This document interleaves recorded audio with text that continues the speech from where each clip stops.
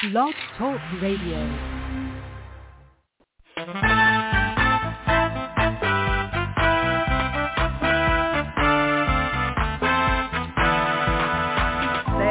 Watchman on the wall, bringing forth the written word of God to one and all. Are you getting ready? Will you stand or will you fall? Listen to the watchman on the wall. Listen to the watchman on the wall. Listen to the watchman on the wall.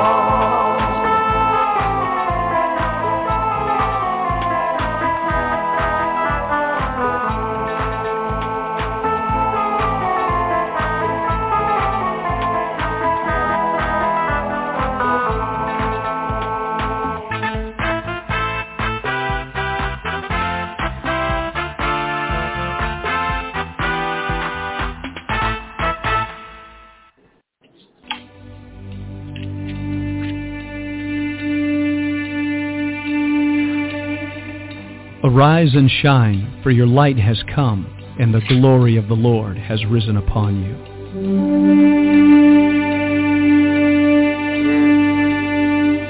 A new day has dawned. All over the earth, men and women are arising. It's time for the sons of God to awake.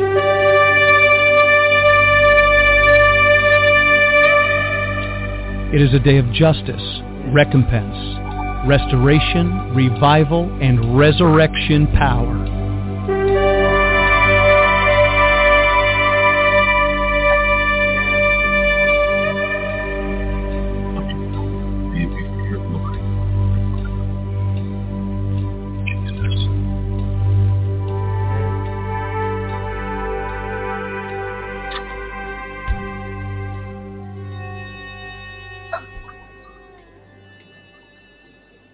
Good morning, ladies and gentlemen. This is Vincent Xavier, pastor of New Wine Ministries. Great to be with you today. It is Wednesday. It's kind of middle of the week. Get your gas tank filled. Get over the hump.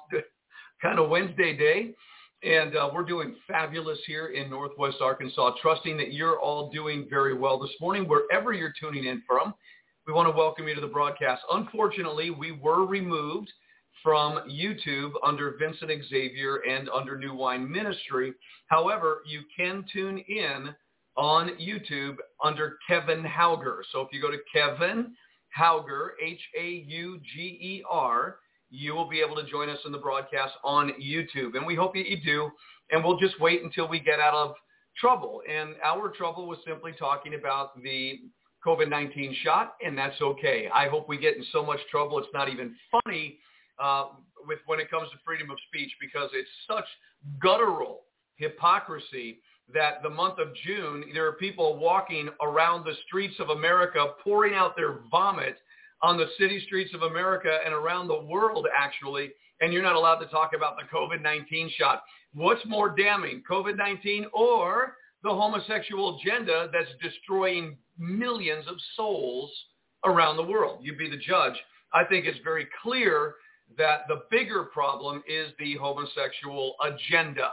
And I believe that's very real. I believe that's very true.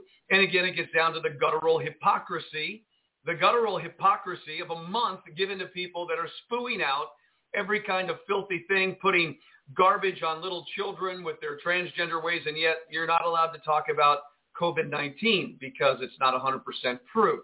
So let them throw us off the air. Good. We'll be looking forward to it. And by the way, while we're at it, right now, New York City marked for disaster. And I'm just interested to see how far it's going to go with the blasphemy coming out of the governor of New York City, making New York City a place of refuge for abortions.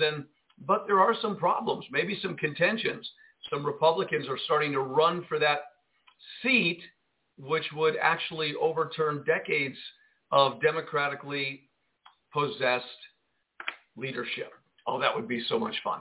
Hey, listen, but I don't want to get into any more of that. I want to say good morning to our dear friends, Brian and Cathy. They're here today to talk to us about fabulous things. And so, Brian and Cathy, good morning to both of you. How are you today? Hey, good morning. Just getting connected. Doing good. You're getting packed. Where are you guys going? No, getting connected here. Oh, connected. We are doing great. Well, it's great to have you with us today, and we want to give you as much opportunity to share what God has put in your heart. You know, we have been kind of stuck in a paradigm for quite some time, and I don't like that. And it's interesting, on radio, we seem to be stuck in that paradigm. When we go to our Bible studies during the week, like last night, we were in Revelation 22. We're talking about the glorious future of the bride and the glorious future of the church. And, that's very refreshing in our Bible studies. But on the air, we seem to be caught in a paradigm of the continual, stuff that's going on in the world and talking about that. But I know from your perspective as missionaries, you have a different thought about things, even though the things we talk about are real. So why don't you two go into it today and just welcome everybody. And what's on your heart today? Well, I welcome everybody. It's good to be here with you guys, and we can't wait to see some of you in person. Hopefully, maybe. Amen. But, I guess my perspective, I think I just described the perfect paradigm where, at my job last week. Okay, so Brian, you're cutting out here. We're not getting a full blow here. Do me a favor, if you don't mind, hang up and just call back the number. Don't use the link. Just call back on 818-369-0326, okay? Because we can't hear you. Will do. All right, thank you. All right, so we're going to wait for Brian and Cathy to call us back here. I'm going to actually release them from the line. And they're going to share with us from their heart as missionaries, people that have been out there who care about people. And one of the things I want to share with them today, what I woke up in my heart with this morning, and I want to get their perspective as missionaries, and I'll just share this briefly for just a moment. I considered the life of Jesus, and we all do that. That's what we do, right? We're looking at Jesus, all eyes on Jesus. And we note that Jesus gave his life for sinners. I mean, we saw that, right? He laid his life down. He overthrew a few tables, the money changers. He courted a whip. He went through the temple. He had zeal. But he never touched a person. And nowhere in the life of Jesus do we ever find him doing harm to an individual or a group of people when it comes to physical violence, ever. As a matter of fact, he allowed the greatest physical violence to take place against his own life. He was slaughtered on the cross. He was put to death. I mean, it was so violent that not only did they spit on him and punch him in the face and beat him, they put a crown of thorns in his head and punctured into his skull. And then they tore his beard out of his face. I mean, it was just whatever beard the Lord had, they took their fist and they wrapped it in that hair and they plucked that out, and that hurts. And then they took him to a whipping post, and then they striped him 39 times on his back, and yet he cried out, "Forgive them, they don't know what they do." You never see anywhere where Jesus, our example, is doing physical bodily harm to anybody. He's there at that moment to lay his life down. Now, in the future, there seems to be a day of the Lamb's wrath. There certainly is the wrath of God upon, the nations of the earth. But as far as following Jesus in this life, when you look at him, he was the greatest revolutionary in the whole world, and yet he never touched a soul. I want to get into that conversation just a little bit. All right, Brian and Cathy, you're back, and I think we're going to do a lot better this way. So go ahead and tell the story. I know people are interested in hearing what happened over at where you're working right now. What's the news? What's the update? Well, I think it was last week I was talking about the fact that we had it's pretty crazy where I work. And so in one room, I was dealing with a kid who was screaming expletives and threatening me and throwing a fan at me and kicking his door and punching walls. And immediately in the other room, my coworker was in the other room laying hands on one of the kids and praying for his headache to go away. And the kid got healed, and he was jumping down in excitement that God healed his head.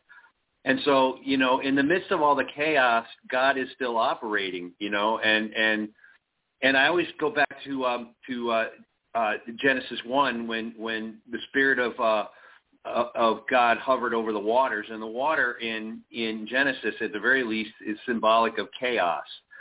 And so a lot of what God does is amidst worldly chaos. And the more chaotic things get, we can focus on the things that are going on, and it's good. I'm a watchman, and I pay attention to the temperature every day when I get up in the world and see what's going on. But the reality is God is bringing his plan to fruition, regardless of how things look.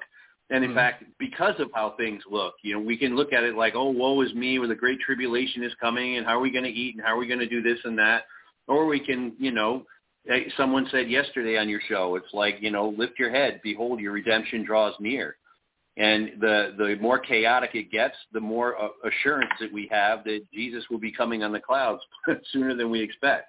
And I'm not talking about the pre-tribulation rapture. I'm talking about the post-tribulation rapture. So, Amen. Amen. Well, praise the Lord. And so what you're saying is that since last week, what kind of changes have happened in the business that you're in, what you're doing? How's everybody doing today? Is it kind of a transformation happening at this point, or are we still just laboring through? It's the demons are really stirred up. It's getting completely chaotic, and I think more and more Cathy and I are being drawn into a deliverance ministry. We both went through this deliverance thing. It's called RTF. It's called Restoring the Foundations. I don't know if anybody's heard of it, but they're all different types of deliverance ministries. But we went through the process mainly because we're going to ask some of the addicted women that we work with, another ministry at the same location, but we're asking them to go through it. And so we went through it ourselves, and it was, it was amazing, actually, some of the things that get revealed. It just showed us that, as long as we walk with the Lord, there's always something else that needs to be transformed and exposed. And so in the midst of that, in the house where I work, I'm finding myself dealing with literally demon-possessed boys sometimes, and praying and casting out demons. And it's a pretty wild ride. Binding them anyways, because we can't really close the doors because they're not believers and they're not willing, but we can at least bind them, and they can have an experience that would maybe lead them to want to call on Jesus and to surrender their lives, give their lives to him. Well, your labor is not in vain, and any time, there's impact in a child's life, who knows what is being raised up for the future, right? There's still That's right. hope, for the future, and the ultimate hope is our eternal life, our eternal salvation. Jesus kind of went out of his way to make it very clear, and so did the apostles, that life is a vapor, and that we're here for a very short time, and what we do with this little space of time that we have is critical to eternity. Christians seem to get that. The rest of the world, I know that before Christ, the BC of my life, I had no idea about eternity. It was all for the moment. And in the moment, you're wanting to live, have the most fun or whatever it is that we were doing that was never really fun. So, what about this thing called life, guys? What about life? What about today waking up and, getting the sleep out of your eyes, washing your face, brushing your teeth, combing your hair, getting yourself ready to go and face the day? And here we are on radio. Praise God. I think it's a joyful journey. I thank God for it. We have friends that we've never met before. We're having great conversations. We live in a really wacky kind of world. It's a very strange, I think there's a psychosis going on, a psychological operation against the minds of the masses. It feels that way, and thank God we could keep our head above the waters and keep ourselves intact through the Word of God. I think that's outrageously awesome, because it's really easy to get lost in today's world. What do you say? Yeah, it's like I see that kind of with Brian, that that every day it seems like it's getting more chaotic, and it's like you could use an analogy of it's spinning and spinning outside of you, but it just makes me stand stronger and more firm and turn to the Lord every day. It's like I believe my relationship with the Lord is getting stronger because it has to, it has to be able to face, what's going on, whatever's happening. And so that's all I can say to anybody. And everybody's life is different. And we have a friend in Mozambique that we stay in contact with. And the last couple of weeks he's he's running like a little orphanage with, grass huts, and they're out in the bush. But the, what's that, the Abu Said, yeah. Abu Said, they're coming in really close to them, like 300 kilometers, but people are running from them. They're slaughtering any Christians and burning their houses and killing them. And so they're making their way south towards our friend's village where we were, very close to where we were in Harvest School. And so he messaged and he says, pray for us. And he's sending pictures, just terrible, horrific pictures of the burning and the slaughtering and chopping off limbs of people. And the people are just running. And so they are dealing with a lot of refugees. And there's little kids, like orphans, that he has under his care, probably like, they have quite a few huts where children are, and they're just trying to give them an education and feed them, and they need funds and stuff. But, he's like, pray for us. And I look at the pictures, and I'm just like, okay, Lord, I said, how do you want me to pray? And he, like, all I could say is, if it were me and I was there, I would be going, God, prepare my heart to meet someone who's if they came to me with a machete or whatever, that I could look into their eyes and say, Father, forgive them for what they do. And you need to prepare the children's hearts you don't want to scare them, but really you have to focus on eyes of eternity. And, that's their reality. So you're asking, what do you do when you wake up? It's like everybody but has a different reality, kind of, although if you're in Christ, that's what knits us together, is that reality. So I think but I would like to prepare my heart to be persecuted. You started out saying that how they persecuted Jesus, and if they persecuted him, how much more are we going to be persecuted? We didn't even walk around without saying anything bad or without lifting a hand, or and they killed him. So I think for me, the worst case scenario is I always try to prepare my heart for that, how to love your enemies, how to bless them that curse you.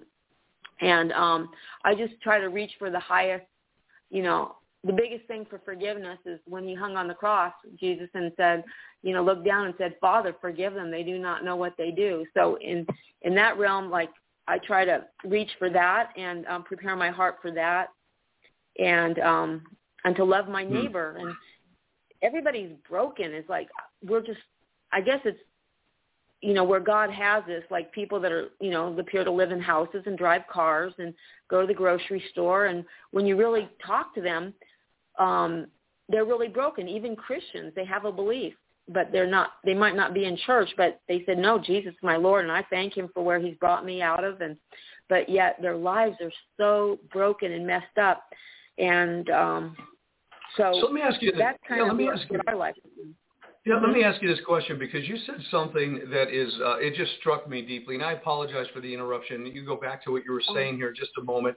You said that you need to get closer to Jesus because you have to, or you desire to get closer to Jesus because you have to. Something just happened, and Brian and Cathy, I want you to speak into this, please, if you will. Last weekend, there was a huge movement among the churches in the United States of America.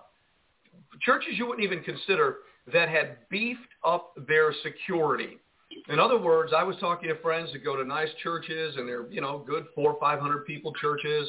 But throughout the nation, I was told by my friend who was a Gideon, and that their church, they doubled up on their security. How interesting is that we live at a time when churches beefed up their security, which would have been to defend the people inside the building and to take out the threat against their lives. And to me, there seems to be a dichotomy, but I know there's reasoning. I understand that. But the dichotomy of Christian churches that are employed by God to give life to people are now taking a defensive posture, doubling up on their security because of the threat of, Jane's revenge and all that stuff we talked about. What are your thoughts? How does that figure into the equation of being a Christian in the year 2022 with the knowledge, the revelation that things are not getting easier, they're not turning back, they're not getting better, But this threat, this constant threat, in-your-face threat is there. I just thought it was really strange that churches all over the country are becoming defensive to take out threats against the people. What are your thoughts about that? Well, I guess, the first thing is, on one hand, I understand why they would do that. I understand the thinking, the impetus to react that way. And I can't guarantee that if there was someone coming into a church with a gun and I had access to a gun, that I wouldn't put a bullet in him to stop him. But at the same time, there's a voice inside of me, and it's not just the voice of Scripture, where we don't see any apostle, we don't see any disciple, we don't see anybody fighting anybody. We see people being whipped and flogged and killed, but we don't see not one time. I heard someone said that Paul carried a sword, and I'm not sure if that's true or not, but there's no instance where Paul used a sword. And I know that when Jesus was in the Garden of Gethsemane, before they went, he told them to buy a sword, and to bring one, and Peter brought one. But as soon as Peter used the sword, Jesus rebuked him and healed healed Malchus. And so also in terms of our experience, we've had on the mission field in particular, that we've had these situations where like imminent death was upon us, but the Holy Spirit was there also, and not only did we have complete total peace, but we walked away completely unscathed every time. I think it's really, we're being asked to ask ourselves, individually and as a body, is what is our faith in? Are we going to put our faith in firearms and fighting and things like that? Or are we going to put our faith in God and His Word and what His Word says?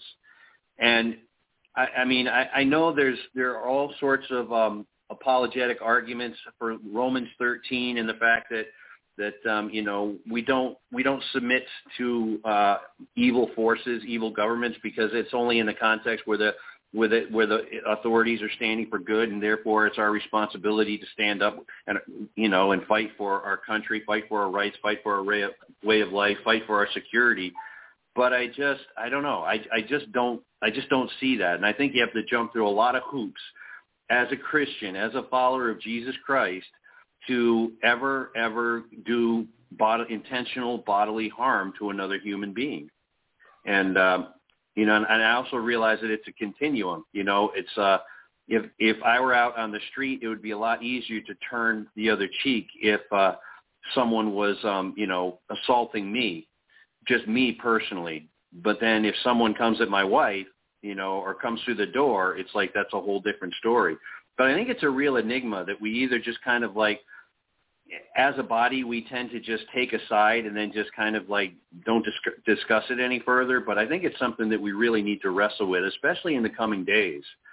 Because when Peter said I think it's 1 Peter 2, I think that's where it is. Don't quote me for sure. But, Peter basically talks about submission to authorities, and he ends with honor the king.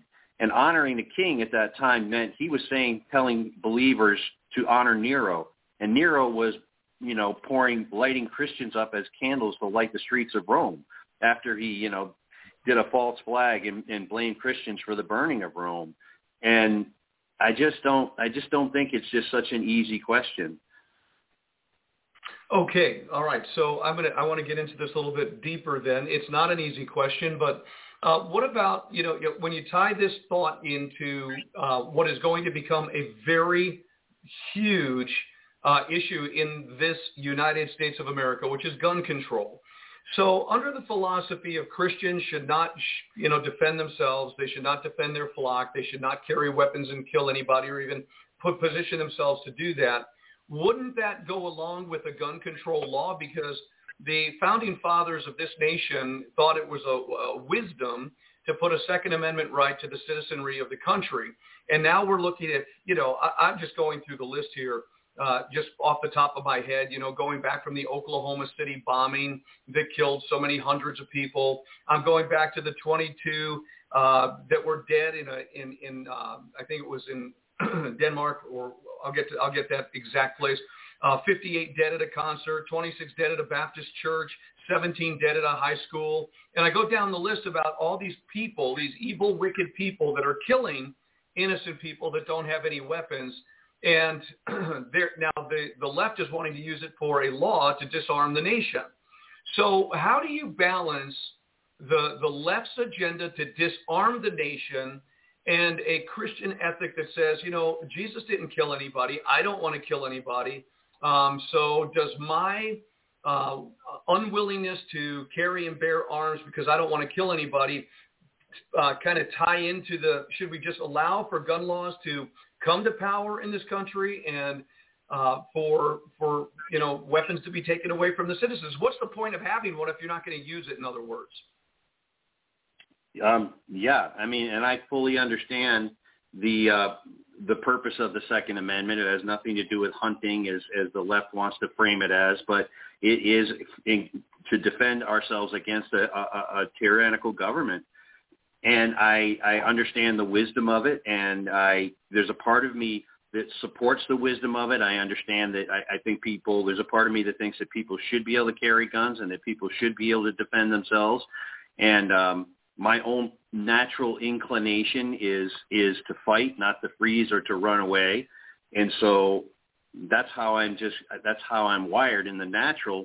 But then then there's God, And I think, in a sense, to be really honest, I'm still kind of double-minded when it comes to this whole question about the use of violence against another human being. And James said a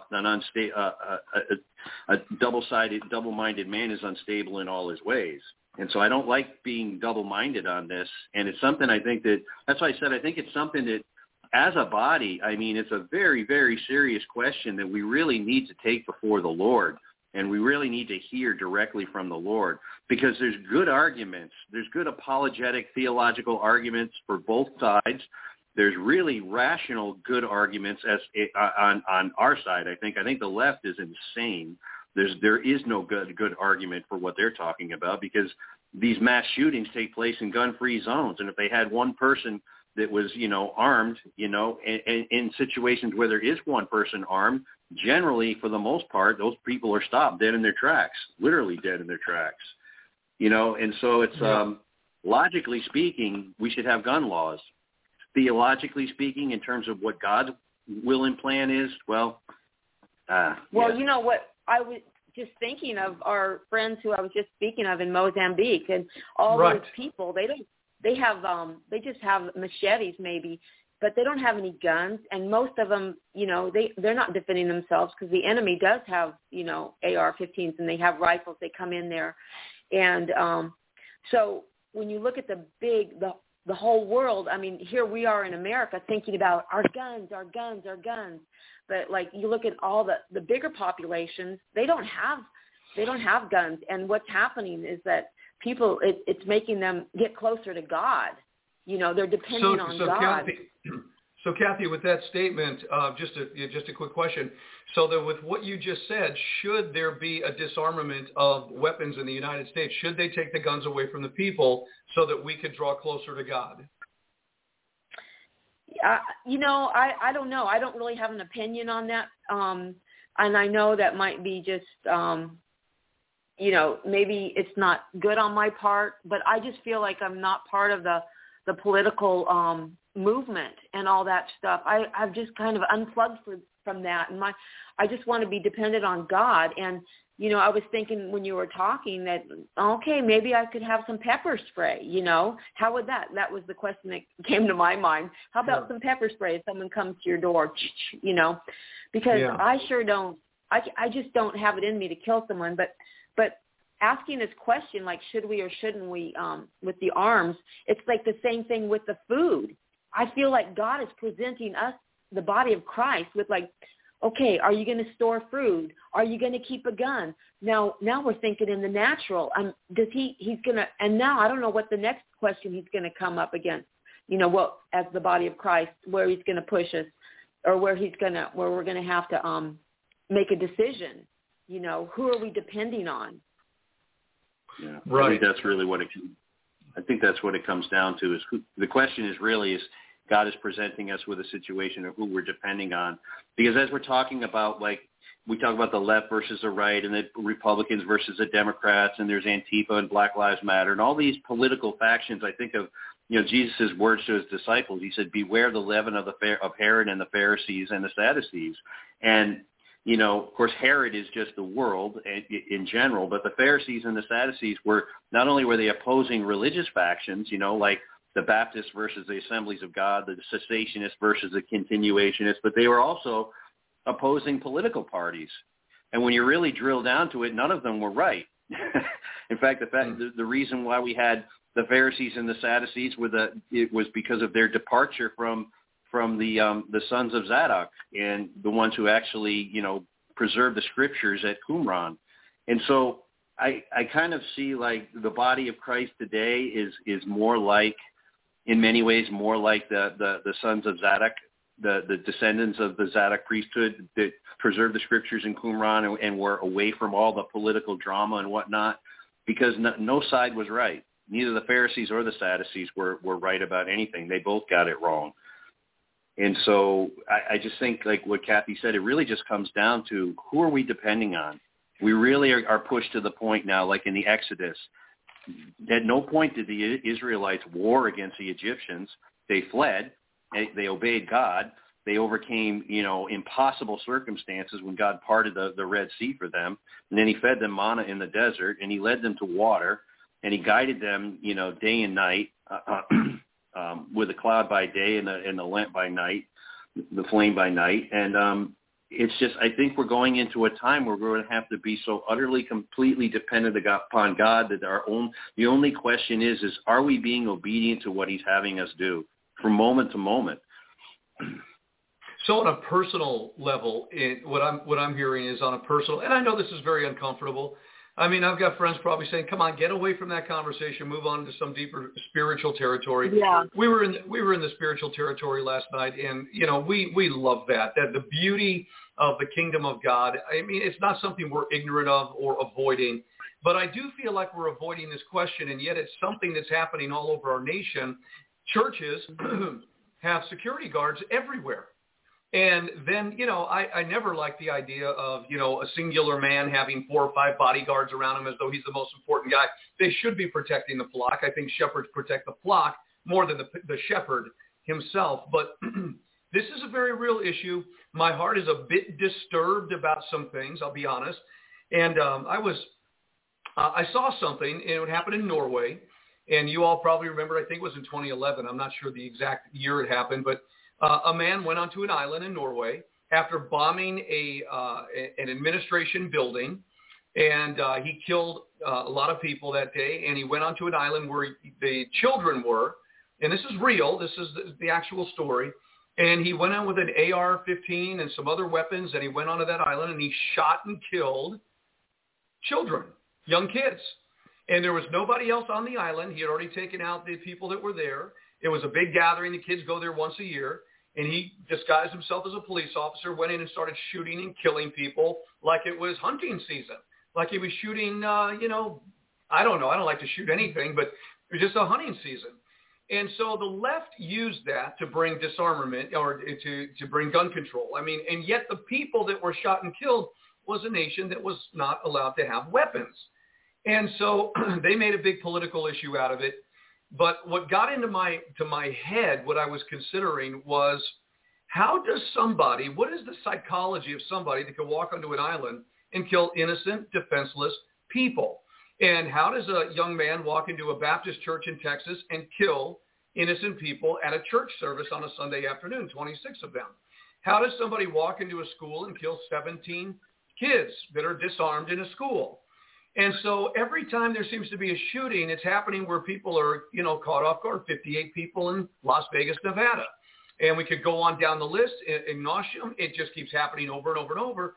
And I'm trying to get not the issue technically, but the psychology of an individual that goes into Buffalo, New York, and shoots and kills 10 people at a grocery store. Or a young man that goes into Uvalde School and shoots and kills 22 people, 19 of them being children.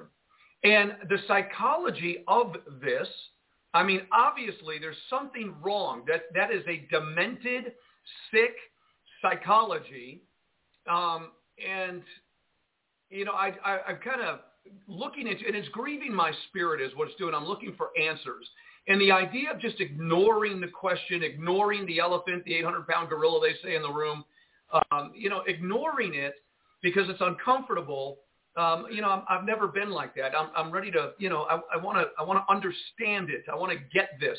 And from different sides and different perspectives, and, you know, here we are. And the one thing I don't want to ever do is I don't want to go to hell for doing something that God doesn't want me to do. And so I think Christians, you know, you'd like to think that Christians read the same Bible, that we all come up with the same answer, but the pre-trib rapture and once saved, always saved prove that's not going to happen. So what is the truth? What is the reality about this issue? And I kind of am the same way you are. I don't want to kill anybody. I don't have any desire to kill anybody. And yet, what would I do if I saw some madman going onto an island shooting and killing? Shouldn't I shoot back if I had a gun? Or maybe I'm not supposed to have a gun, so I'll never shoot back and be one of the victims. And I'm just wrestling with this. And I'm sorry I'm bringing you guys into it, but it's what's in my heart today. No, I think it's a really, really important issue that like, as I said, we need to resolve it both individually and corporately. And, you know, I think that because honestly, just knowing myself, just how I am wired in the flesh, if something like that was going on and I had a gun, I would kill the guy. I mean, I just like, I just wouldn't hesitate. I guess the question is like, why would I be having a gun? And I'm speaking from the perspective of someone that, you know, I came to the Lord in a literal shotgun wedding. You know, I charged a guy with a shotgun in his hand screaming, shoot me, and he fired, and somehow I didn't get hit. And I got completely delivered from 20 years of drug and alcohol addiction in an instant, you know, and then I became discipled but I mean, it's like, I know that God can save me from any situation. He can save anybody from any situation. Amen. And so the question is like, if I'm going to pull out a gun and shoot somebody, the question is did God tell me to pull it out and shoot somebody? Because like I said, I can come up with an argument that justifies my good intentions, you know, always. Any person that goes into, the man who went in Sweden and did all that killing and all that shooting, for whatever reason, in his mind, he felt like it was the right thing to do. And if he didn't think it was the right thing to do, he wouldn't have done it, you know. And so it's like the question isn't, you know, and it goes the same for wars and everything else. And I'm a former Marine, and I know, like, for centuries, you know, in the United States, we've gone places and we fought people and we've killed other people because it was the right thing to do. And that's what we were told. That's what we believed. That's what we did. And that's what we continue to do. And then years later, we get the backstory and find out, like, wow, this war that we've got into, fighting, defending our country, fighting for our freedom and everything else, well, it wasn't quite as pure and clean, and the intentions and the reasons why we got into it aren't as pure as we thought they were. And too often it comes down to, you know, human beings being used as pawns by the financial and global elite to achieve their own goals that are completely separate from what we think we're doing. And so I don't know. It really comes down to an intimacy with God issue, because if we and what Cathy said last week about having oil in our lamp, you know, we've got to have oil in our lamp, and that oil in our lamp is really it's first and foremost. It's an intimate connection with the Lord, so that we as His sheep hear His voice, we hear it clearly, and we have no question in our minds about what we're supposed to do. And so it's like, if God tells us to defend somebody, then great, but better make sure it's God before you take another human life. Amen. Yeah, some people think maybe. Go ahead. Go ahead, Cathy, please. Well, no. Well, I was just going to say, some people might interpret the oil in the lamp as having the ammunition, lots of ammunition in your house, you know, next to your guns. But, you know, with the people that do these crazy things, like, I think that they're hurt and they're angry, they're hopeless, And they're so mad that at someone, they're blaming someone else, and so they're just going to take everybody out, and they don't care. They don't have any hope. They don't really believe, and so the epitome of a lost soul that's been taken over by the other side, by Satan, I guess. And the other thing is, like, when you think about, like, you're talking about how these churches are going to, protect this or that, and let's just go a little bit in the future. Like, if we have to have our Goshens and, we've got our food storage and we've got our guns and we got our water, and then the government or whoever is the enemy comes up and says, oh, look at these people. We want to take their resources or something. And so then you pull out the guns. Well, look at how David Koresh, the Davidians, ended. Isn't that was like this? Just look at that scenario, how the government reacted to him. He was storing, guns and stuff, and yes, he was crazy, but he proclaimed, they were Christian or whatever the Davidian thing is, but they came upon them, and they that's what happened. It's just going to be a shootout. So whenever there's guns involved, someone's going to get killed, and it's not always the enemy. It's not always the other person, and it never ends good. Yeah. No, and the David Koresh issue, that is huge, and that is something where they killed, firebombed, took out, and whatever, regardless of what the story is, there were a lot of people that died that day. I think one of the things, there are people that maybe are listening right now that there's no conversation in the world that's going to change anybody's mind, okay? I think people are set on this issue, but what I despise, and I think a lot of people despise, is the hypocrisy on the left of people that have been pulling for gun control, because we know that their agenda is to disarm the nation, and then we could see what's happened in history take place here. And yet the very people on the left that are pulling for gun control, they have their own weapons. They have their own security guards.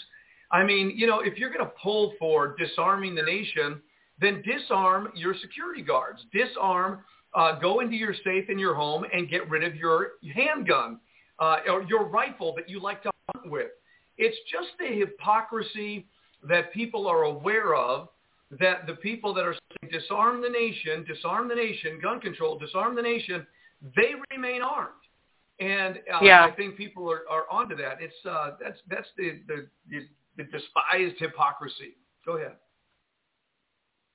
Yeah, I just think to me, that's just like, it just goes with the territory. So it's just something that I can't control, and it is what it is. And I know that sounds like, a passive, very passive statement. Well, it is passive in the sense that, what you're saying is nowhere in the New Testament, and it's true. You could read from the book of Acts all the way to the book of Revelation. There's not one scripture from Acts to Revelation where the born-again, spirit-filled church is leading a revolution, defending itself with weapons. In fact, it was scattered to the ends of the earth through persecution. Nowhere do you see in the Bible people that are defending themselves or going on, military campaigns. And so, and I share this with my friends. I tell them, I know Jesus said, go buy 2 swords. And I said, what kind of revolution is that with 2 swords? What kind of battle is that? And there's a lot of reasoning along with it. So I don't think the Bible is the book to form an opinion, because you could look at it both ways. Buy 2 swords. That means there's, get equipped and get armed. Or nobody's shooting or killing anybody in the New Testament from Acts to Revelation. So where does one form their opinion? Where does a man who has a family, Rhode Island last week, husband and wife, shot and killed in their home while they're sleeping with their 3 children in their bedrooms sleeping. I guess if you're just going to say, I'm going to walk in the Spirit, I'm going to trust the Lord, it shall not come nigh thy dwelling. I'm going to go with Psalm 91. I'm going to stand in the prophetic promises of God. Only with my eyes will I see and behold the reward of the wicked. And I think, those little children, were they wicked? Were their parents wicked? Were the 51 people that were just baked to death in the back of a truck that was left in San Antonio, were they wicked? Or is it just none of my business? Am I not supposed to think about it, leave it alone, move on with God and the kingdom and live my little life right here, right now, not addressing the issues of the world, because the world is the world. But if you step out of the world, enter into the kingdom and live an abundant life now, hallelujah. So I don't belittle that. I just really, really am looking for some solid information, but I don't know if we're ever going to find it. I think it has to be to every man's conscience. Your thoughts? Yeah, well, Cathy just whispered to me eternal perspective. Again, we have to have an eternal perspective, and we have to remember, as you quoted, that in James, it's like this life is but a vapor, and we aren't put on this earth to cling to our lives to the bitter end. We're not put on this earth to build our best life now, and prosperity and poverty in terms of the material are really incidental to how we walk in the Spirit. And I think it really does come down to that question, and every man's got to answer it. Every man, woman, and child has got to answer the question for themselves, is what would you have me do in this situation, Lord? And, in Iran, which is the second fastest growing church, second only to Afghanistan, Iran's the second fastest growing church, and you're literally having husbands and wives having conversations with one another, where a husband is saying to his wife, what if they have you in the other room and they're raping you and they're telling me that all I have to do is to deny Christ? What would you have me do? And the wives are saying, don't you dare. My body is not my own. My life is not my own. And so yeah. That's huge. And that does not minimize the pain, believe me, because, it's just horrific what's going on. And the pain of these families when they get the news that this was your loved one that this happened to, it's just horrific pain. And, and this is where we all need to prepare and have that eternal perspective. I'm not minimizing the pain and the sadness and the oh my goodness. But I just think that the only way to deal with this is to have the eternal perspective and to be prepared, because I believe, it's going to come knocking on my heart door, the pain. I'm going to, I have to prepare. This stuff has to be settled in your prayer closet before you go out for the day. Mm-hmm. You really got to come to terms with it. You one-on-one with God, like where, if this, what would you have me do, Lord? Well, it's, you're going to have to hear from him, and it's got to be based on the scriptures. So getting back to scripture, and just real quick saying this, in Luke chapter 13, there was present at that season some that told Jesus of the Galileans whose blood Pilate had mingled with their sacrifices. And Jesus answered them. Now, here they are. They're coming to Jesus saying, Jesus, Pilate just mingled all these Galileans' blood with sacrifice. I mean, it was a bloody mess. Lord, what do you think about it? And he says, do you suppose that these Galileans were sinners above all the Galileans because they suffered such things? I tell you, nay, but except you repent, you shall all likewise perish.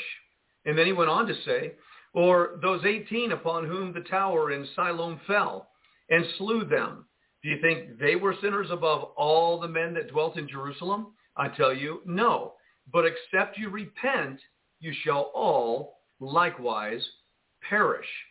So this is a very interesting question, because I'm pretty sure the people that came to him wanted him to do something about it. What are you going to do about this? And he said, repent. Repent. Yeah. Are we witnessing, are people getting themselves in these positions because of a lack of repentance in their lives? Did those 26 people that were shot and killed in Texas in the church, were they unrepentant? Were the 17 kids in Parkland, Florida, unrepentant? Were the 22 people or the 19 children unrepentant? What is Jesus saying here? Well, I think what he's doing, this is one of my favorite scriptures when we talk about this kind of a thing. I forgot all about it, but he's setting priorities, like what is most important. He doesn't say anything about the sins of the Galatians or what they may or may not have done. And we don't know anything about the people that we know almost nothing about the people that do the shooting and killing. And we know even less about the people that are, at least initially, that were killed. And of course, everything in the media is going to frame the victim. They're going to enshrine the reputation of the victim, and they're going to be the most wonderful person in the world. I mean, look what they did with George Floyd. He was a horrible human being, you know, beating up pregnant women and everything else like that, and almost killing their baby. But they enshrined his legacy to make him just like this hero of their culture, and it's just crazy. We really know nothing about the hearts of other people and where they're at in terms of their relationship with God or the lack thereof. But what I see Jesus doing is setting a priority, like, hey, this is what matters here. Repent. You know, let the dead bury the dead, basically, you know, and it's like the focus here now is on the living. It's like God will take care of whoever it is that died. And you know, he was very clear when he said tomorrow is not promised, you know. And what does a man gain by gaining the entire world and forfeiting his soul?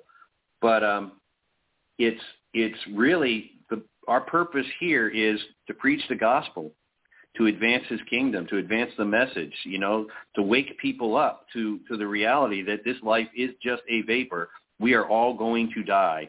And the only thing that really, really matters in the very end is, where are you in eternity? Whatever happens in this life, whether it's the most wonderful experience or whether it's the most horrific experience, what matters in the end is what happens in eternity. And what determines our position in eternity begins and ends with the state of repentance that we're in. Are we surrendered to Jesus? Have we given our life to him and given our life back to him? I think that he's also saying in that, and maybe this is just of course that's what he's saying, but like, don't think that just because you're a Christian that nothing bad is going to happen to you. Yeah. It's like, hello, well, it's about, you know, we're all humans on this earth. It could easily say it could easily be saying, suppose you that all those 14 children that were murdered, you think they were murdered because they were sinners? That's what he's saying, you know, and it's like no, it has nothing to do with that. We're all going to perish, but where are we going to go after we leave this world? Yeah. What if the question?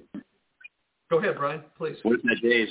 I was just saying, what if that day is today? That's it. That's how we should be living. This day, our soul might be required of us, any of us, at any point in time. Yeah. Hey, let's do this. I think we're going to give ourselves just a little momentary break here. Let me read some of the comments that are going on in the chat room and see. I haven't looked at them, but I want to say good morning to a number of people. And there are some comments that may help us in our conversation. Kevin Hauger is with us this morning. Good morning. Cindy Messman is with us. Good morning, Cindy. God bless you. And Kevin. I'm sorry to just ramble through the names. You guys are precious to be on the air. Pastor Denny Sossaman is saying good morning. Good morning, Brian and Cathy. Can't wait to meet you both. That's coming from Cindy and Mark. Last night Bible study was awesome and amazing. I believe so it was too. David Ellison's with us. Good morning. Carol Page is with us. Carol Carey, good morning. Shirley Woolsey in Texas, good morning.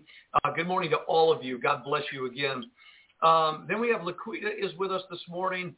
And then we have Kevin Hauger is giving, I think, one of the first comments here.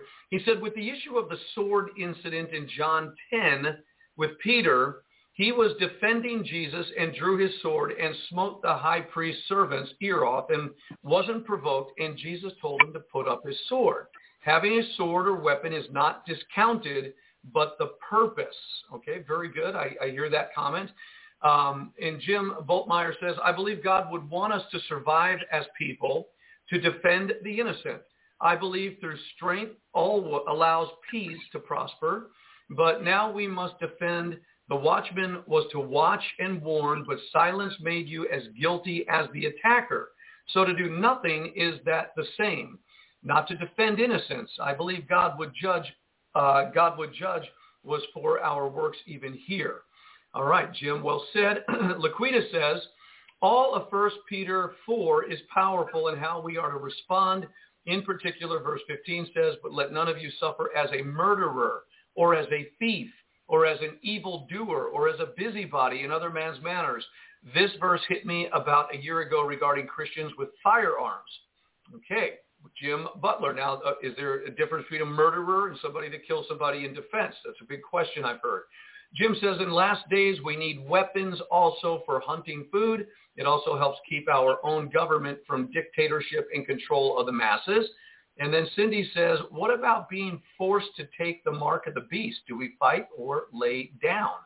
And then we have David Ellison, the mark won't be forced but taken voluntarily. Shirley says, I think we stand. I may be wrong, but I say stand. Jim says, you realize on the sixth trumpet, 200 million radical Muslims will be released against God's people. So there we have some comments. Did anything strike a chord in you, Brian or Cathy?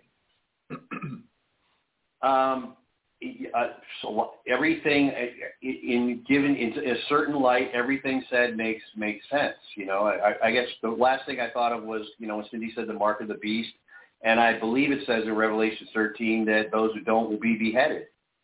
And you know, guns for hunting. You know, that's not the purpose of the Second Amendment. You know, and just kind of thinking in terms of just gun use, period, right? Because I am a former Marine and I am trained to use guns. And, you know, sometimes I hear, even Cathy, she said, well, if I had a gun, I would try to, like, shoot him in the leg or something like that. And I know that is, just from a gun perspective, is absolutely insane. If you have a gun and you draw the gun to fire it. And if you fire the gun, you fire it to kill a person. And that's the principle of using firearms in combat. You're not trying to injure them. You're not just trying to stop them. Find a different way if that's what your plan is, because drawing a gun is to take a human life in a combat situation, period. You know, and if you don't understand that, the only thing you're going to do is get yourself killed.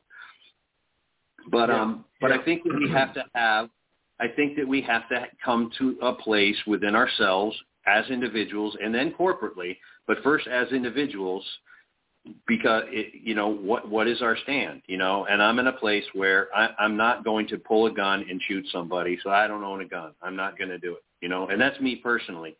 And I honor people that have a different stand, because I'm not the know-all be-all. I'm not God, you know, and I could most certainly be wrong, but I believe God is calling me to depend upon him and to depend upon him alone. And if he wants me to have a gun and use a gun, he can put it in my hand. And he can, but at the same time, he can defend me without a gun, as he has done so many times, whether it's Schwarhead hunters down in the Amazon in Ecuador, or with Honduran militia, you know, pulling us over and drawing down on us with M16s and MP5s, or whether it's a landslide, you know, that took out our house. I mean, just repeatedly over and over again. We've been preserved by God when it's like we could have and maybe should have otherwise been killed. And so I'm going to personally depend upon him and just lean on him and trust in him and worry about hearing from him. And it's not just in the sense of guns, but just from day to day to day, moment to moment to moment. There's the me decision and there's the God decision. And the me voice gets dimmer the more I focus on his voice. And eventually, hopefully, I don't have to hear me at all, and I can only hear him. Yeah. Yeah. Hey, I have a well question. said. Oh, go ahead. Okay. Sorry. No, go ahead, Cathy, please. Oh, okay. Well, I was just wondering, like, with Jim, and God bless him, we were really blessed by hearing him talk and stuff. And this isn't to attack, but since he made the point, I would like to ask someone in his position. Let's say that there's 10 kids in a room, and the enemy comes in and says, points a gun and says, I'm going to take these kids to be sex slaves or whatever, unless you deny Jesus. Would you deny Jesus because to save the lives of these children? Mm-hmm. That's a big question. Well, they can answer that in the chat room. You know, well, we're talking about guns, okay? I want to just kind of shift here just a little bit. As we're talking about, you know, the rights to bear arm, a constitutional right in the United States of America to defend yourself against a tyrannical government that is a historical reality, and people don't listen to history, they repeat it. There is something a little bit more intense than just Americans holding on to guns. And it is the fact that Russia may be launching nuclear weapons, and we may be seeing mushroom clouds all over our nation. And when I read out of Revelation chapter 9, and I begin in verse 13, and it says, the sixth angel sounded, and I heard a voice from the four horns of the golden altar, which is before God, saying, to the sixth angel, which had the trumpet, loose the four angels, which are bound in the great river Euphrates. And the four angels were loosed, which were prepared for an hour and a day and a month and a year, for to slay the third part of men. And the number of the army of the horsemen were 200,000, which is 200 million. And I heard the number of them. So a third of the population of the earth. Now, if there's, if by this time, if there's 4 billion people, 5 billion people, 6 billion people, you're talking like 2 billion people in a war that's coming, and a nuclear war at that. And so there's a lot bigger weapons that are about to be employed all over the world, potentially, possibly. The Bible says it's going to happen. We just don't know the timing. But right now it's building up with these NATO forces calling out Finland and who's the other one? Finland and Sweden, I think. Sweden. So, what about the anarchy after 7 to 15 nuclear bombs are detonated in the United States and the government is taken out in Washington, D.C., and now we're left in an environment of, there's no diesel fuel, the trucks have shut down, and we're living in this environment. We're still going to have to trust the Lord, aren't we? Yes, we are. Yes. And, lessons that we learned in Mozambique are, they're constant. That country has had just nothing but civil war and natural disasters, absolute calamity. And they have their little tiny little bases in the Irish ministries have their little tiny bases in Mozambique. And I mean, there's absolutely nothing extravagant about them at all. And they're surrounded by sometimes these hordes of people, but God protects them. And when something happens, they're not like thinking about, well, how are we going to defend ourselves about these advancing hordes? They're thinking about how are they going to feed people, and how are they going to preach the gospel, and how are they going to try to meet the needs, the basic needs, so that they can preach the gospel. Everything is about advancing the gospel. It's never about like, oh, how are we going to keep safe, and how are we going to defend ourselves? Because I think where it comes into that is where Jesus said, it's like he who saves his life will lose it, and he who loses his life for me will gain it. And I think those are literal, like not just a spiritual kind of like, we're going to live forever in heaven kind of context, which is also true, but I think it's also true here on earth. And I think that with the experiences that we've had where we've been supernaturally protected, it's always been in the context of pursuing being obedient to the Lord, doing what he has for us to do in that moment in time. And that is where when something does happen, even if we were to die, we had such complete, total peace. I mean, peace that passes all understanding that I can't even put it into words. And so I think we really need to this is a really important discussion, and everybody's got to come to a conclusion about it. But I think the bottom line is like, what does Jesus have the church here? What is our function while we're here on earth? And what are we supposed to be doing? What is our mission? And I think that's where the focus really needs to go. That's huge. Because you're not going to advance the gospel with a gun in your hand. No, that is a huge point. It's a valid point. So I'm thinking about, the balance of the Word of God. You go back 2,000 years, the greatest power on the face of the earth was the Roman Empire. And they had the greatest military power. And Jesus is warning his disciples that a time is coming that Rome and its armies, most likely their proxy armies in the Middle East, they're going to come and your temple's going to be destroyed. And here's what I want you to do. I want you to run for your lives. I want you to flee to the mountains. And you ask the question, the Lord doesn't say, hey, get your guns and try to defend yourself. And it was because the military power of Rome, it was an unstoppable force, and little old Jerusalem was not going to be able to fight against them. But he doesn't tell them to just lay down and surrender. He tells them to run for their lives. And the history from Josephus about 70 A.D., where mothers were cooking their babies, and they were eating their babies, and they were eating their shoe leather, and the people got trapped, and they were surrounded by the armies until they invaded. But the Christians who saw the signs of the times, they ran for their lives.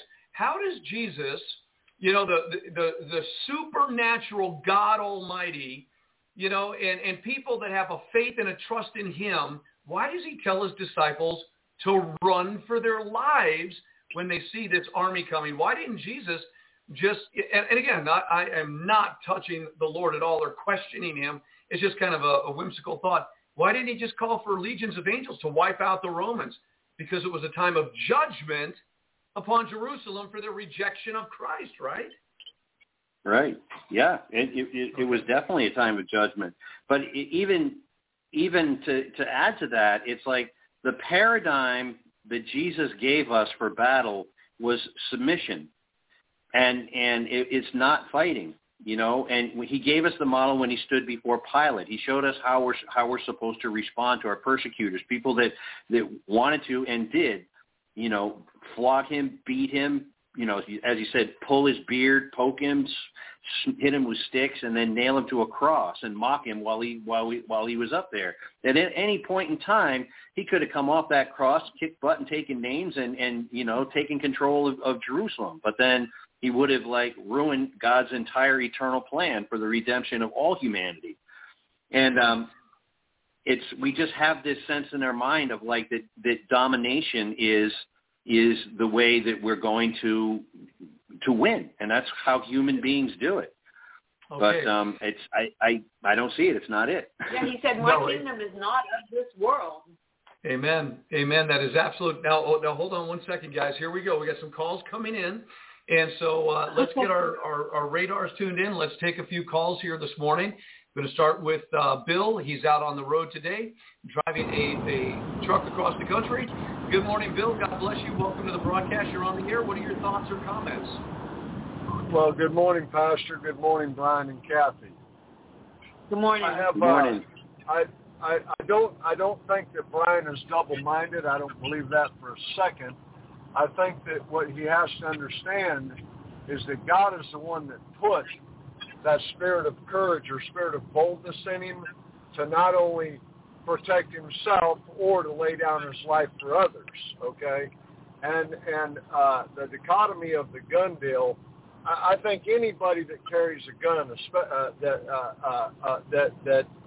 that has the spirit of the living God in them, the gun is the last thing that you want to pull out. The first thing you want to pull out is your weapons of spiritual warfare and defeat that. But we also know that the Word of God is very clear that it said God created the evil man for a purpose, okay? He also says that God hates the shedding of innocent blood. Okay, you say, well, he told Peter, those that live by the sword die by the sword, okay? To pull your weapon out and defend your fellow ecclesia, if somebody is coming in to do harm, that is an evil person, number one. Number two, that's not innocent blood. And number three, you're not living by the sword, but you're using it to stop the threat at that particular time. And I think that we're living in a time where we are going to see the spiritual manifest in the physical. And so that decision, any human being, I don't even care the Navy SEALs, the Air Force PJs, the Army Rangers, any human being that desires to take the life of another human being needs to have a checkup from the neck up, okay? You should not, even the most vile, evil, wicked person, you should not desire to have to take their life, ever. You shouldn't do it. But when you and you could say, well, we can go to the Old Testament. Well, that's under the Old Covenant. That was before Jesus and all that. Well, the bottom line is that God said he hates the shedding of innocent blood, and he created the evil man for a purpose. He says that he wished that none would perish, but he knows that they are. He knows that they are. Otherwise, he wouldn't have David, or other men in the Bible wipe out whole groups of people. Okay, it's going to happen, and so what we need to do is make sure that as a person that strongly believes in the Second Amendment, but also believes that the battle is spiritual, number one, that we try to stop it there.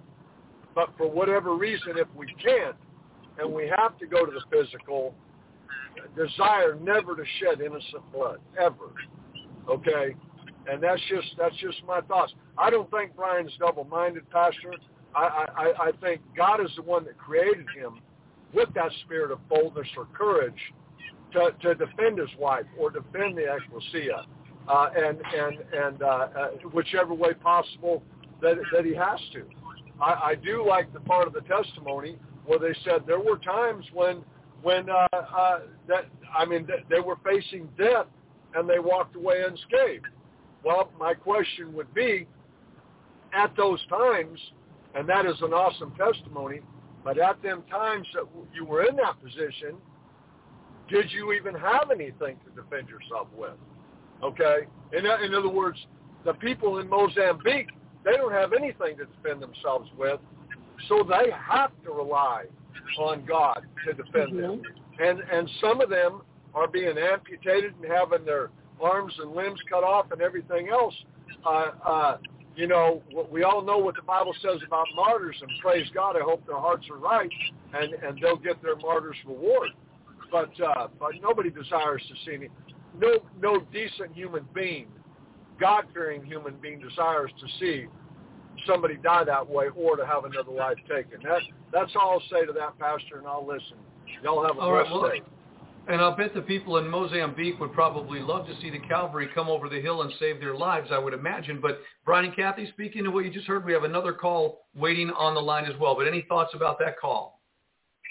No, I hear what he's saying. And, like I said, when in terms of my being double-minded, I'm if I had a gun and I was in a situation like that, I already know that how I would react. And I don't have a gun, and he's right. In those situations, we didn't have a gun.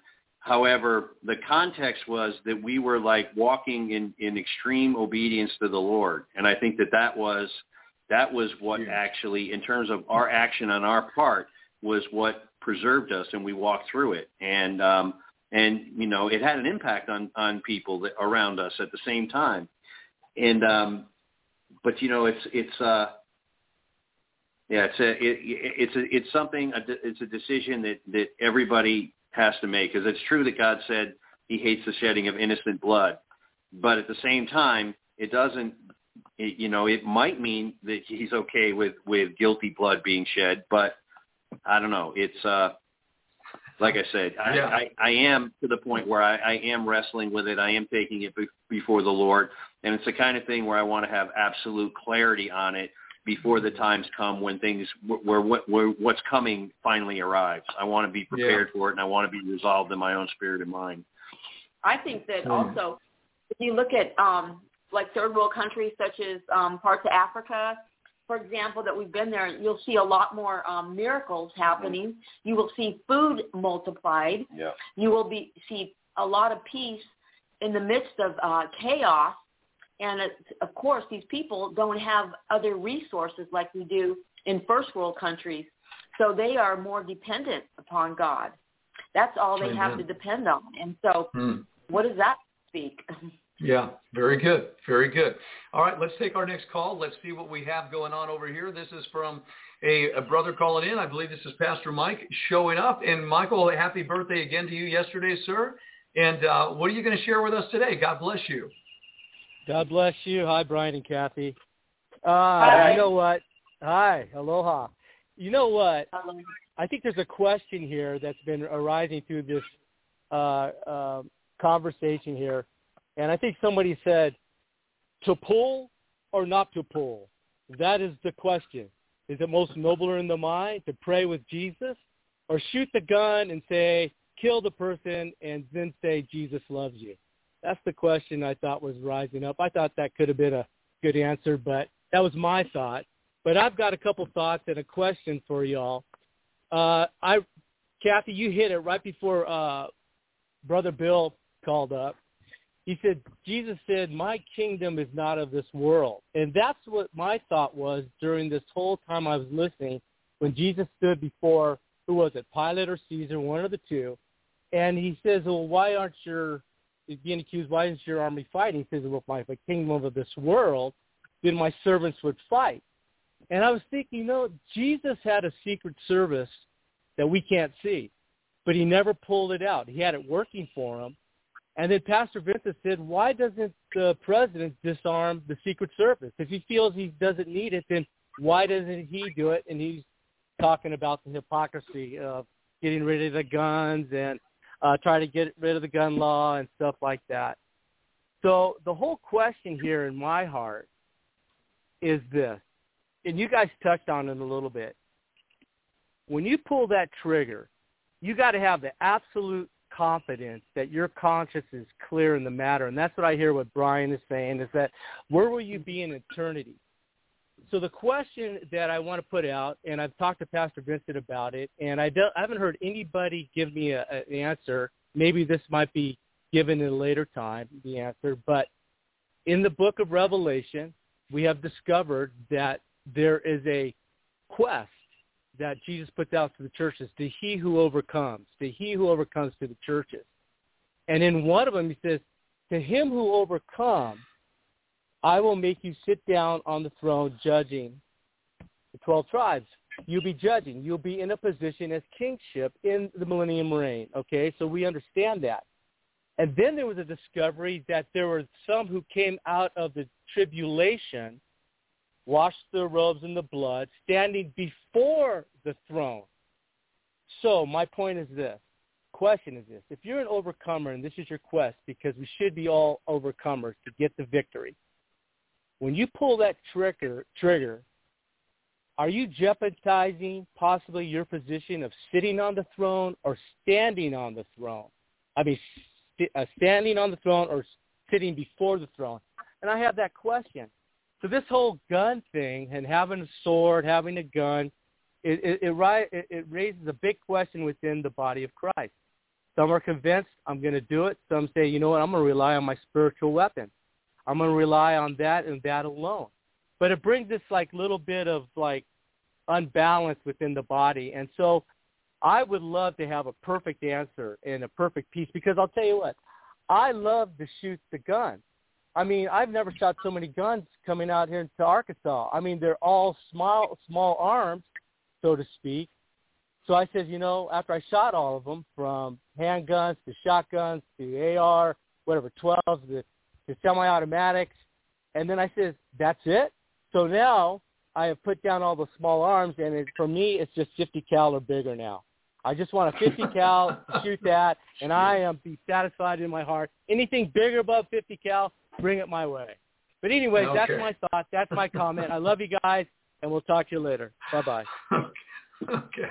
All right. He wants to shoot 50 cals. I think maybe a tank, bazookas. What do you think, Brian? We've got another call coming in, waiting on the line. So let's answer this one first. No, go ahead. Well, your thoughts. If I'm going to shoot a gun, 50 cal would be the way to go. But no, exactly. I'm right on the same track. Yeah. Yeah. Okay, very good.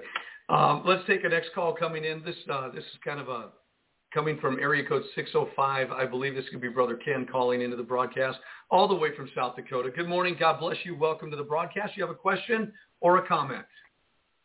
I have a comment. As of right now, the way I look at this is, and I've done this most of my life, I put God first, my family second, my mission, my ministry third. At my age today, I have to use a gun if I'm going to use for protection, mainly because of my age. When I was younger, I would have fought physically. But today I would have to use a gun or some means of a protection or a club or whatever. I believe in fighting for my family. If someone were to come in when I was younger and that was going to rape my daughter, if I would have had to, I would have died myself, but I definitely would have fought. If it would have been with a gun or with my fist, I would have fought.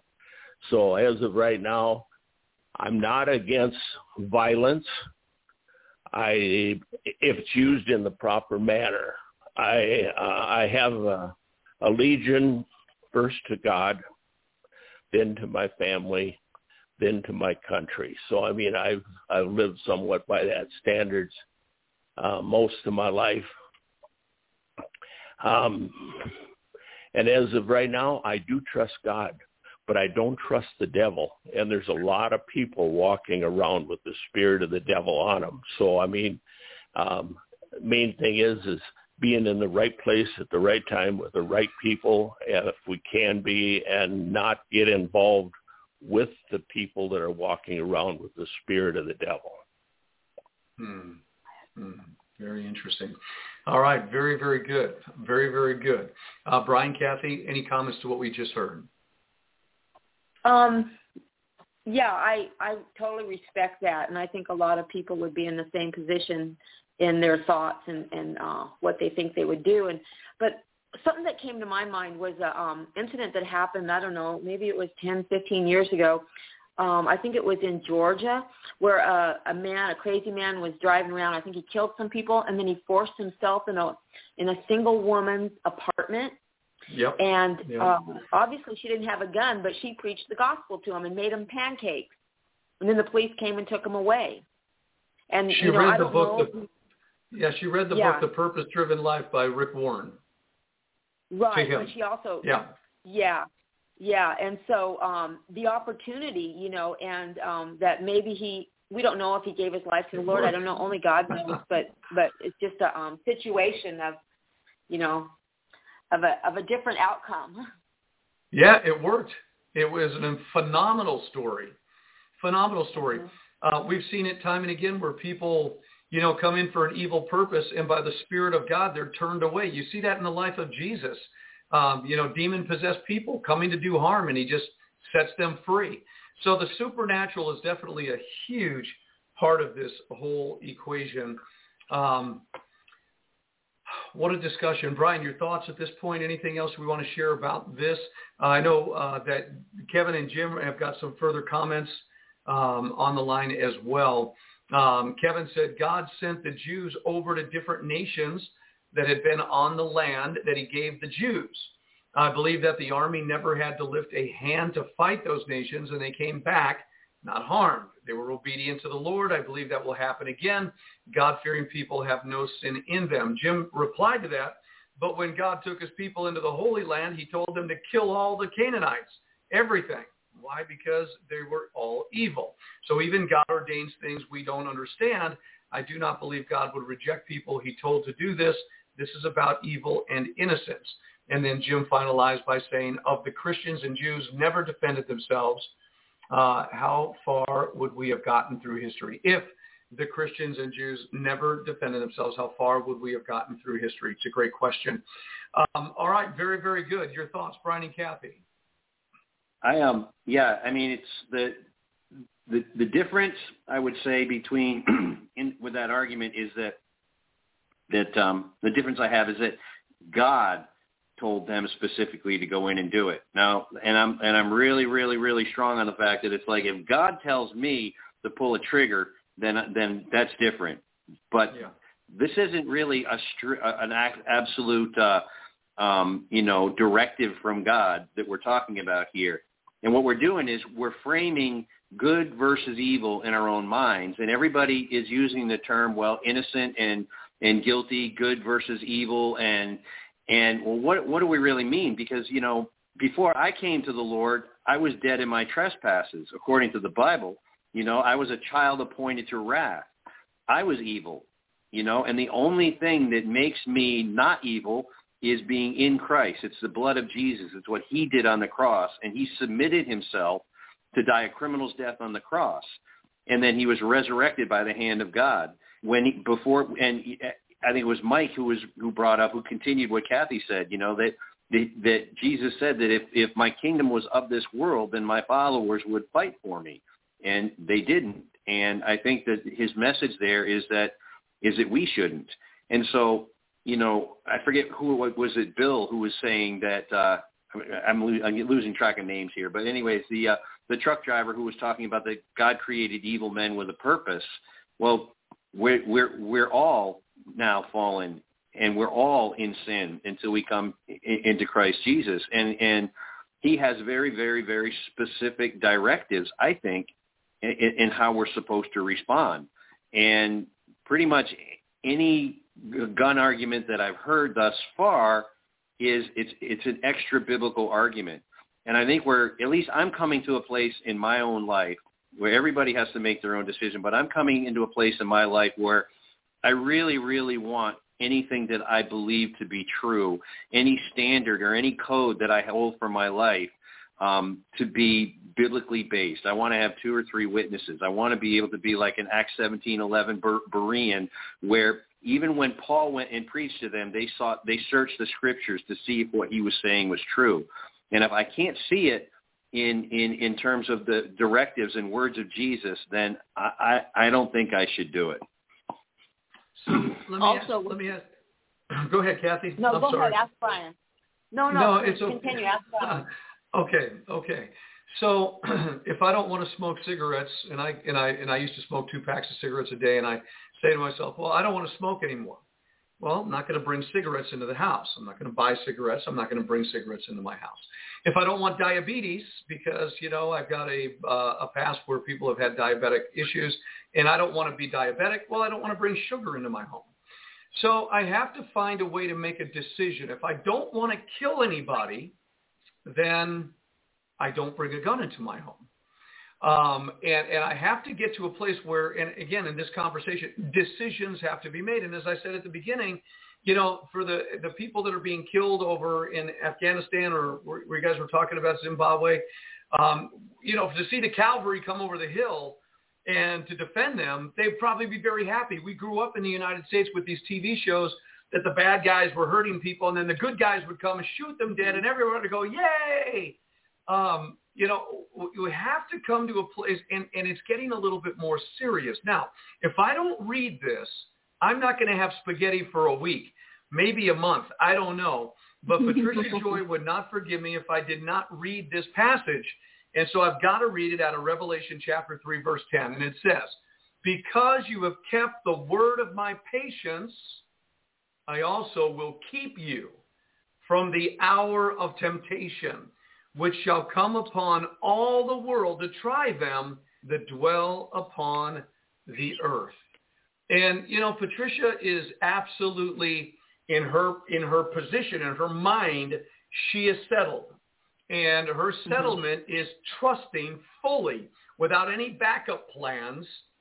She's trusting in the Holy Spirit, the weapons of our warfare, walking in the Spirit, that this will be God's ability to protect what belongs to him. And so if God is our God and he is our protector, Jesus said, you could have no power over me unless my Father gave it to you. So if somebody comes to a place in their Christian faith and says, I believe in the power of God to protect my life, and I don't need to protect it, I don't need a backup plan, God is it, and I'm 100% in, well, she's saying right here with Scripture, there are promises. And again, he who dwells in the secret place of the Most High shall abide under the shadow of the Almighty. I will say of the Lord, he is my refuge, my fortress, my God, in him will I trust.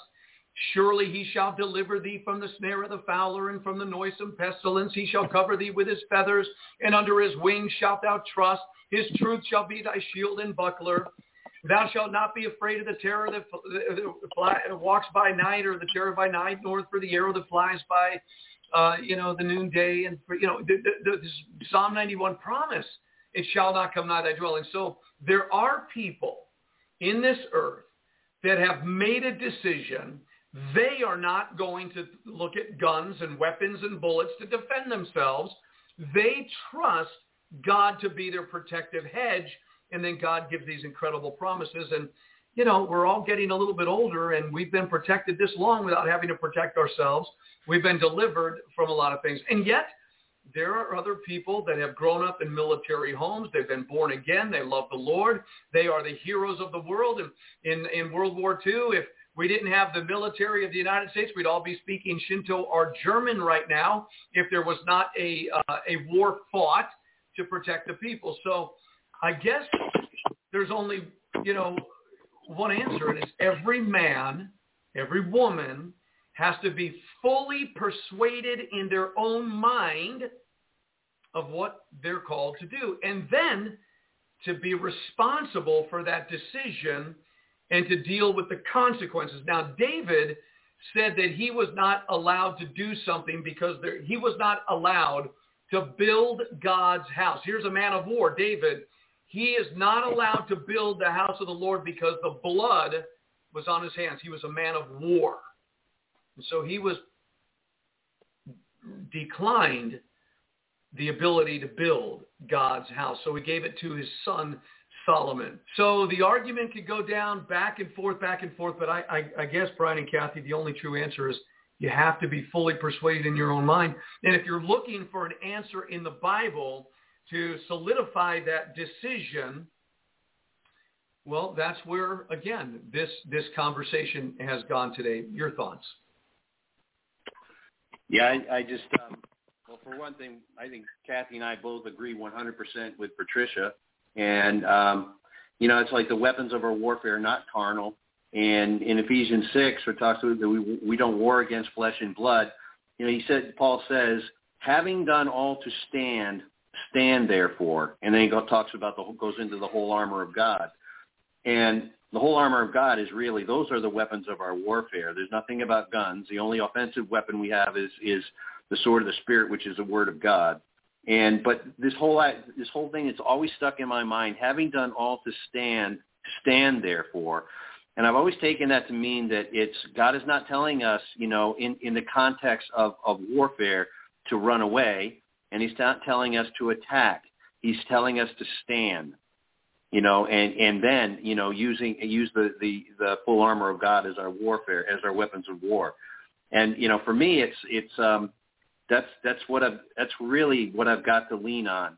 And I really truly believe that if I do get into a position where I resort to physical violence rather than dependence upon God, it's going to be a failure on my part, and a failure to stand upon what God has shown me repeatedly in my own life, just repeatedly, that he is there and he will protect me. Amen. And Cathy, I'm going to yield to you just one moment. And yet we know, Brian, I know, everybody listening knows, and yet we know if the Christians in the United States of America, because we're talking predominantly Christians, if you're not a Christian, you better get a gun. I mean, you better be armed up, right? But we know that if we were to lay our guns down in this country, that there is a global agenda, and that what happened to the Jews during Nazi Germany, because they had no defense against that governmental power. If we were to lay our guns down with the hostile governmental forces that are here today that are promoting shedding of innocent blood, promoting the homosexual agenda, which is an abomination to God, if there was a laying down of arms in this country, we'd be being hauled off into the concentration camps or running for our lives so that we're not caught. And that is where this battle is right now.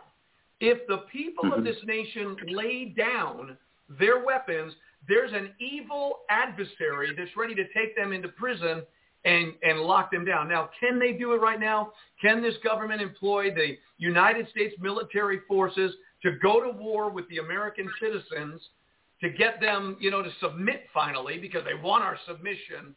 So how do you tie that into the conversation? No, I think you're absolutely right. If the United States, if we laid down our arms today, then we would advance the Revelations 13 agenda, where exactly. I mean, and that's what would happen, and and there will be he who's slain with a sword, by the sword will be slain, and those who are called going into captivity they will go. It doesn't say that there's going to be like any prevention or anything else like that, and I think it's whether Americans put down their weapons today or whether their weapons are taken away from them later, it's really just more about the timing of the advancement of the end days, the final birth, the birth pains that we're beginning to experience now, we believe, culminate in a birth. And as I've always said, any woman that went into labor and didn't know she was pregnant would probably think that she was dying. And I think a lot of people are going to view the tribulation in the context of dying rather than the birth of God's eternal kingdom, both on earth and in heaven. Amen. Amen. Well said.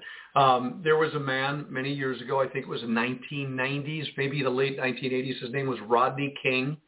Rodney King was beaten by police officers. And when this whole thing was going on, it was a very violent thing that was going on. And I think, there were two sides of the story. But I remember Rodney King saying, man, why can't we just all get along? And, the idea of why can't we just all get along in our present society, in the present atmosphere that has been kind of promoted in our society. Do you know that, and again, I'm jumping around here. I was watching this morning about the states that will not allow abortion. In the news media, they were saying there are 26 states that will not allow abortion, but New York is opening its doors to people to travel to get an abortion. Do you know 26 is basically exactly one half of our nation? We are so divided down the middle of our nation. It's unbelievable. When they said that, I thought, wow, we are split down the middle, and a nation divided cannot stand. The atmosphere, and it's all, Brian and Cathy, I believe this is true, it's all judgment. It's because God has warned our nation. Now, we're not going to be able to fight against the judgment of God. Your thoughts?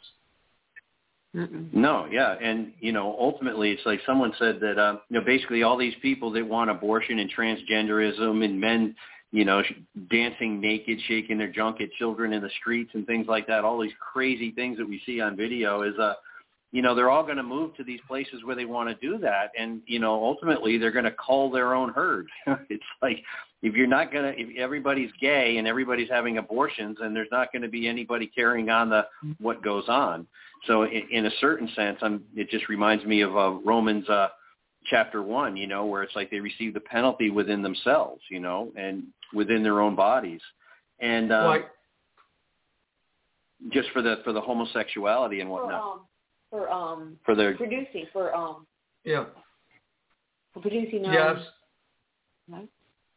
Yeah, absolutely. Just a quick thought, an interjection. You brought up a point. The homosexual agenda, June, Pride Month, they took that, right? And that's just a fact.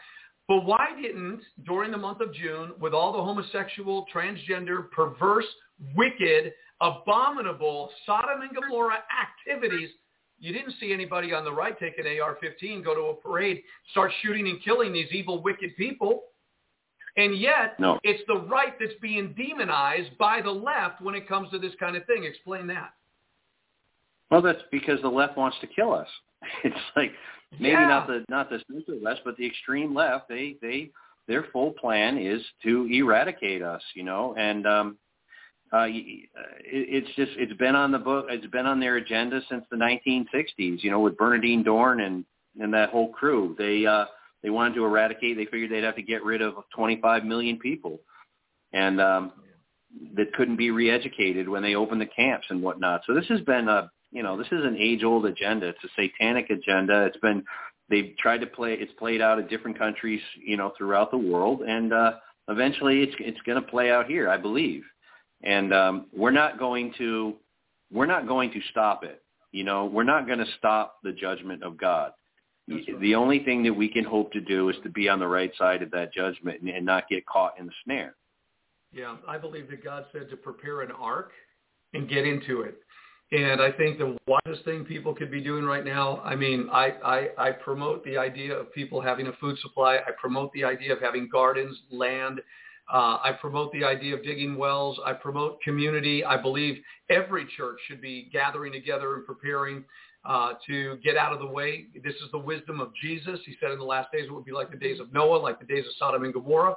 And it's always about separating yourself and getting out of the way and having more of a independent opportunity with a community of believers to walk through the moment with like-mindedness. And if God would prepare such a place like a Goshen and put his light and glory there, that's where I want to be. And they had food. They had cattle. They had water. They had light. It wasn't just spiritual. So I'm a full-blown advocate of preparing arks by the leading of the Holy Spirit and then riding out the storm. There's a wilderness that God has prepared to take care of a woman for 3.5 years in the book of Revelation. Brian and Cathy, wouldn't we want to be there of all the places on the earth in the wilderness that God's prepared for his people? Yeah, absolutely. Yeah. Absolutely. And I think that that is the key. Is like, how are we going to feed people, care for people, love people, preach the gospel, disciple people? It's that's where our focus needs to be. And we're not gonna, as I said, we're not gonna preach the gospel with a gun in our hand. We're just not. Yeah, I hear you both. But listen, we've gone a long time today. We're over our time, but it's all good. I appreciate you guys so much, and thanks for taking this hardcore conversation. When you just think about it, it's hard to navigate, but when you have a conversation and you bring in a multitude of counselors in an issue like this, where we could have the people calling in and talking about it, and unafraid, unashamed, here's where I'm at, here's what I believe, this is what I'm thinking, am I in the right place, am I not in the right place, and conversation could actually help us in this situation. So I hope that helps somebody today. Guys, thanks a million for joining me on the air today. As always, special, special people. We love you and are looking forward to being with you very soon. We don't have to wait for Tabernacles, by the way. Come up some weekend, meet the body of Christ, okay? Okay. We love you too. We love you guys too. Thank you so much. Yeah. God bless everybody. Bye. Amen. Shalom. All right. We're going to call it an end for today. Thanks for joining us today. Just in case you would like to support the ministry, I've been told I got to do this every time before closing now. If you would like to support this ministry, you could join us over at omegaradio.org. One of the places you can give a gift if you think this is a worthy ministry and it's worth your giving to. You can go, and I'll put it on the screen, omegaradio.org, and there you could find a donate page, and you could donate to the ministry. We appreciate that very, very much. You could also send a gift to the ministry at P.O. Box 100. That's on the screen as well. P.O. Box 100, Decatur, Arkansas 72722. P.O. Box 100, Decatur, AR, Arkansas 72722. You could also give to the ministry by going to, right on your phone. This is amazing. You could actually text on your phone. There it is, 41088, 41088, lowercase omega, all together, numbers and letters together, 41088 omega. And then you type in the word give, and you could give right there on your telephone. And also you can go to our NWM Global. That's a website, nwmglobal.org, under the donations tab. And for those of you who those of you who want to partner with the ministry, those of you who give, we thank you for doing it. It is money that is being used to take care of our bills every month, and we're not asking for anything else. Just we appreciate your support, and we thank you. If you say, man, this ministry is such a blessing to me, I want to sell $50,000 into the ministry. Okay, praise the Lord. Pass the ammunition. We'll use it for the glory of God. And we'll continue to do what we've been doing for 30 years, preaching the gospel, talking about the tough issues, looking at the signs of the times through a biblical lens, giving interpretation to it, equipping the body of Christ, getting people ready. And I hope we've done that faithfully as unto the Lord and to equip the body of Christ. Thank you for supporting our ministry. Thank you for loving our ministry. Thank you for praying for our ministry. And thank you for praying for us. May God bless you in your giving. We'll see you tomorrow. Daniel Seckham will be joining me on the air tomorrow. Daniel Seckham joining us from Australia. We're looking forward to that. We'll see you then. Shalom and God bless everybody. We love you. Have a super blessed day. Good night. By the way, you could join us tonight at our Bible study at New Wine Ministry. See you later. Bye-bye.